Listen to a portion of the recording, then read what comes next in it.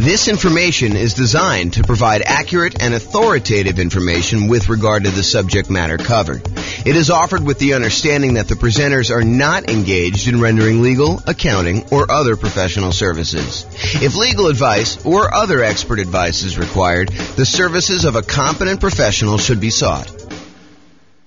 Welcome to the Savannah Real Estate Investing and Real Estate Financial Planning Podcast. Learn all about investing in real estate in Savannah, Georgia, with a combination of real estate financial planning and modeling with numbers specific to Savannah, plus syndicated, more generalized recordings of live and pre-recorded real estate investing classes, not all of them specific to Savannah. Be sure to stay tuned after the podcast for a message from our sponsors. Well, good morning and welcome, everyone. This is James Orr, and this is a really short mini class today. So normally, when we think about saving for down payments, we think about the more I save, the better off I can improve my cash flow. If I put more down, I could have a lower monthly payment, and if my income is the same with a lower monthly payment, then my cash flow would improve. But sometimes taking money that you would have otherwise set aside for down payments can be used in an alternative way such that it is more effective. It'll actually make a bigger impact in improving your cash flow, improving the overall returns you're getting on your investment. And so that is what this, as I mentioned, very short class is about today. We call it alternate uses for down payments. And it really consists of this one slide. So it's really short. So let's go over some different things about what you could do with down payments other than just put more down to improve cash flow. And I will mention one. Why don't I just jump right down to the bottom one first? And that is, yes, you could take the money that I'm going to talk about using to do other things with and put more down. And sometimes, as we discussed in a previous class where I talked about the returns you get from putting more down, sometimes putting more down gets you more than just borrowing less, right? Because the idea is if you put more down payment into a deal, you end up borrowing less, and the less that you borrow, the lower your monthly payment is on that property. And by doing that, you tend to improve cash flow. But putting more down can also have other impacts on your loan. For example, going from 20% down to 25% down when you're buying an investment property has a very significant improvement to the interest rate that you'll get from the lender. The interest rate you might get from the lender for putting 20% down might be, 6.5%. Where if you had gone ahead and put the extra 5% down and go from 20% to 25%, the interest rate may be 6%. So it might improve significantly by putting that extra 5% down. And in other cases, if you're thinking, hey, look, I was going to put 15% down, and if I put down 20%, I will improve my interest rate, which also happens. Going from 15% down to 20% also improves your interest rate. But the other thing that happens when you put more down is you don't have PMI anymore. You no longer have that private mortgage insurance. And remember, private mortgage insurance is the insurance that the lender charges, that the lender insists you get from a third party to protect them in case you default. Basically, what they're saying is, hey, look, I really want you to put 20% down. However, you want to put 15% down to buy this investment property. I'll tell you what I'm going to do. I will allow you to put 15% down, and I'll charge you a slightly higher interest rate for doing so. But in addition to that, because I don't feel protected enough with you putting just 15% down in case the world comes to an end and I have to foreclose on you because you decide not to make payments anymore and property values have declined, I want to be protected in that situation. So in order to protect myself, what I want you to do is I want you to pay this third party insurance company. You're going to pay them a premium, and the premium is going to be there such that if you actually force me to foreclose on you because you stop making payments or you do something else that forces me to foreclose on you, and I'm unable to sell the property, get all my money out, then they will actually come in and they will make me whole. So it's an insurance product that you pay for as the buyer for putting less than 20% down to protect the lender in case you default. So the lender says, hey, look, you want to put 15% down? No problem. I'll charge you a slightly higher interest rate, and I will require that you pay for PMI, and the PMI protects me in case you default. And so you end up paying PMI and also a higher interest rate if you put 15% down. Or you could put 20% down, and then you have a slightly better interest rate, and you no longer have to pay this PMI, which could significantly improve cash flow. Okay, so that is like the traditional kind of like fringe cases, the kind of like critical points if you decide to put more down for using down payment. Now let's look at some other things you might want to do with your down payment instead of putting more down. So right off the top, more reserves. You could take money and you could put it into an investment property. And the challenge with putting all of your money into an investment property as down payment is it's illiquid. Once you put money into a property, it is much more difficult for you to get at that money. And in fact, if you think about it, it's most lenders, and this may change over time. So, go check with your lender as to what's current at the time. But as of the time I'm recording this, March 21st, 2023, it is most lenders are requiring that you have 25% of equity. In other words, another way of saying that is 75% loan to value is the highest they will go to allow you to access money and equity. So if you want to access equity in your property, the highest they will allow you to go to is 75% loan to value. So you have to have at least 25% of equity remain in the property, and then anything above that 25% of equity, they will allow you to tap into and do a cash out refinance if you want to access that. The only other way to really get at that is to sell the property. You could do some type of loan against the property, some type of cash out refinance, whether that's a traditional cash out refinance of the whole loan, or maybe you do a home equity line of credit and you go up to a certain dollar amount on that, and maybe they go a little bit higher than 75%, or maybe your particular lender will only allow you to go to 75%, or you could sell the property and get that equity. So if you decide to not put more money in to begin with, and you keep that money set aside somewhere else in reserves, that can change the overall characteristics of you. It can make you a much safer investor because you have all this liquidity reserves in case something happens to the property and you need that money. If you had to put it into a down payment, it's harder to access. So by keeping it on the sideline, you have more in reserves, you're more liquid, you're more conservative, it's less risky overall. Okay, so you could do more reserves. And some lenders like seeing you have more reserves. I don't know if I've ever seen this, but I could imagine a lender actually giving you a slight break on the interest rate by having a very large amount of reserves.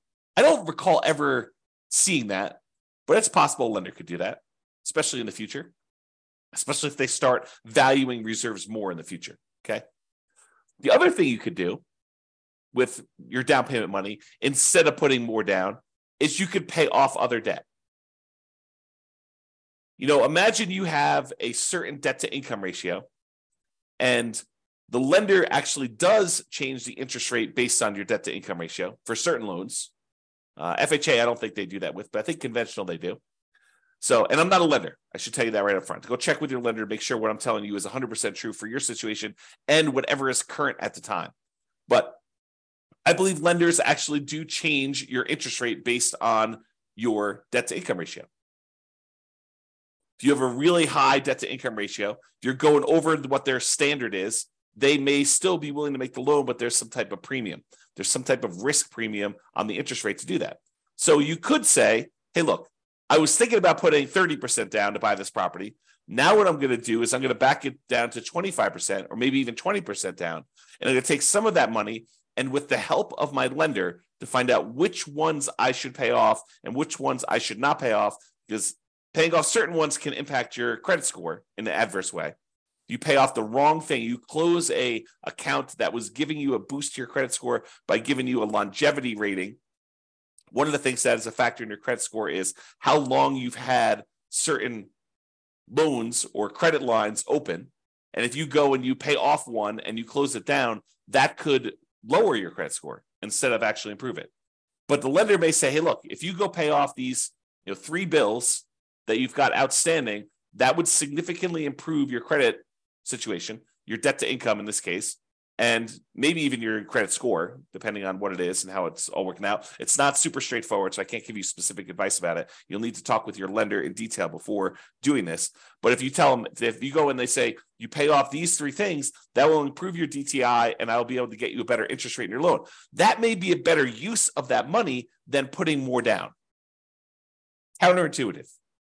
But this is why you need to think about these things and you need to talk to your lender about it. The other thing that may be counterintuitive, instead of putting more down, hey, I was going to put 30% down, but now I'm going to actually only put 25% down. I'm going to take that extra 5%, maybe it's even not even that much, but I'm going to take that extra money and I'm going to use it to buy down my interest rate. By buying down my interest rate, it may improve my credit, my interest rate. By buying down my interest rate, it may improve my monthly payments so much more than putting the extra 5% down. And we did this math recently. I'm trying to remember what class it was, but we did a class where I showed you, I think it was how to improve cash flow. One of the strategies was taking money from seller concessions and using it to buy down interest rate. And I had the matrix up of what my lender sent over about how much it costs to buy down the interest rate so much and what that does to the monthly payment. And I think we did the math and I showed you, hey, look, if you just put this much more down, it would have improved your monthly payment by this amount. If you actually use it to buy down the interest rate, it improves it by this amount. And so it may be better for you to price out buying down interest rate on your mortgage instead of actually taking that money and putting it extra as down payment. Now, if you're only going to hold the property for a very short period of time, does it make sense to go buy down your interest rate for 30 years? Probably not. If you know you're going to be in and out of the property in 5 years, 6 years, 10 years, whatever it is, then buying down the interest rate for a 30-year period may not make sense. But if this is one of the properties that you plan on holding in your portfolio forever, it's going to be one of the ones that you've designated that is going to be the source of your positive cash flow in your financial independence, retire early sort of model, then maybe you do pay down the interest rate because you know you're going to hold that loan for 30 years. But this is why you need to understand what your plan is. If you're buying properties, you're going to use the strategy where you buy 10 rentals, hold on to them for a period of time, then sell off a portion of them to pay off the remaining. Maybe you don't actually buy down your interest rate because you're either going to sell some of them and you're going to take that money and then pay off your other mortgages. So if that's your strategy, maybe buying down interest rates doesn't make sense. But if your strategy is, hey, look, I'm going to buy a certain number of properties and these are the properties I plan on holding forever and ever and ever into retirement, then maybe buying down the interest rate does make sense. Okay. And the last alternate use of down payment, instead of putting more down, the last one I've got on here is deciding to prepay private mortgage insurance. So instead of putting another $5,000 down on buying your next property, which might save you, I don't know, $25 a month, somewhere in that ballpark, maybe $30 a month, depending on the interest rate, you could choose to prepay PMI. You take the $5,000 and get rid of a, I don't know, $160, $200, $250 a month private mortgage insurance payment. So instead of getting $30 benefit, although the $30 is for the entire life of the loan, by putting more down, you could say, look, I'm going to pay $5,000 in, and instead of having to make $150, $200, $250, whatever your private mortgage insurance payment would have been, instead of that, whatever it happens to be, $5,000 prepaying it, then you could actually choose to improve your cash flow by, let's call it $200 as an example, for whatever period of time you would have had that PMI. So if you would have had PMI for 5 years, you could figure out, would that have been a better deal for you? In a lot of cases, part of the reason why we might do this is because we would get improved cash flow early on when we typically need it the most. You don't always need improved cash flow early on. And sometimes you're willing to sit through that, uglier cash flow early on until the property's rents have gone up. Your mortgage typically stays the same unless you've got some type of variable rate interest rate, but your taxes and your insurance, and your maintenance, your property management, they tend to creep up as well, but not quite as fast as that very large chunk of the mortgage payment on a property. Okay. So remember, let's just talk about private mortgage insurance. So private mortgage insurance, there's really 3 ways that we could pay it. Number one is you can voluntarily take a higher interest rate from the lender and have the lender give you a credit which could cover paying it up front. So instead of actually paying it yourself, you say, look, I will voluntarily take a higher interest rate from the lender. Okay, that's one way to pay it. The other way to pay it is monthly. You say, look, the private mortgage insurance premium is $150, $200, $250 a month, whatever it happens to be. It's based on a whole bunch of factors, which we'll cover in the PMI class. But basically, that PMI payment, it exists until you get below 80% loan to value, or with FHA, it never goes away. Okay, so you can do it monthly until you reach that criteria, or with FHA, it doesn't go away. You have to get out of that loan. You have to do a refi or sell the property, change out of the FHA loan in order to get rid of the PMI on FHA, which PMI on FHA is called mortgage insurance premium. It's called MIP, but same thing. It's an insurance premium to protect the lender. Okay, and then the third way is you could do a one-time lump sum upfront payment in order to get rid of the PMI. So those are really the three options. Sometimes they'll say, hey, look, you can pay a little upfront and we could lower your monthly payment for PMI. So you could kind of combine some of them if you really wanted to. But most of the time you're choosing one of the three as a discrete choice. Okay. All right. So that's all I got for you.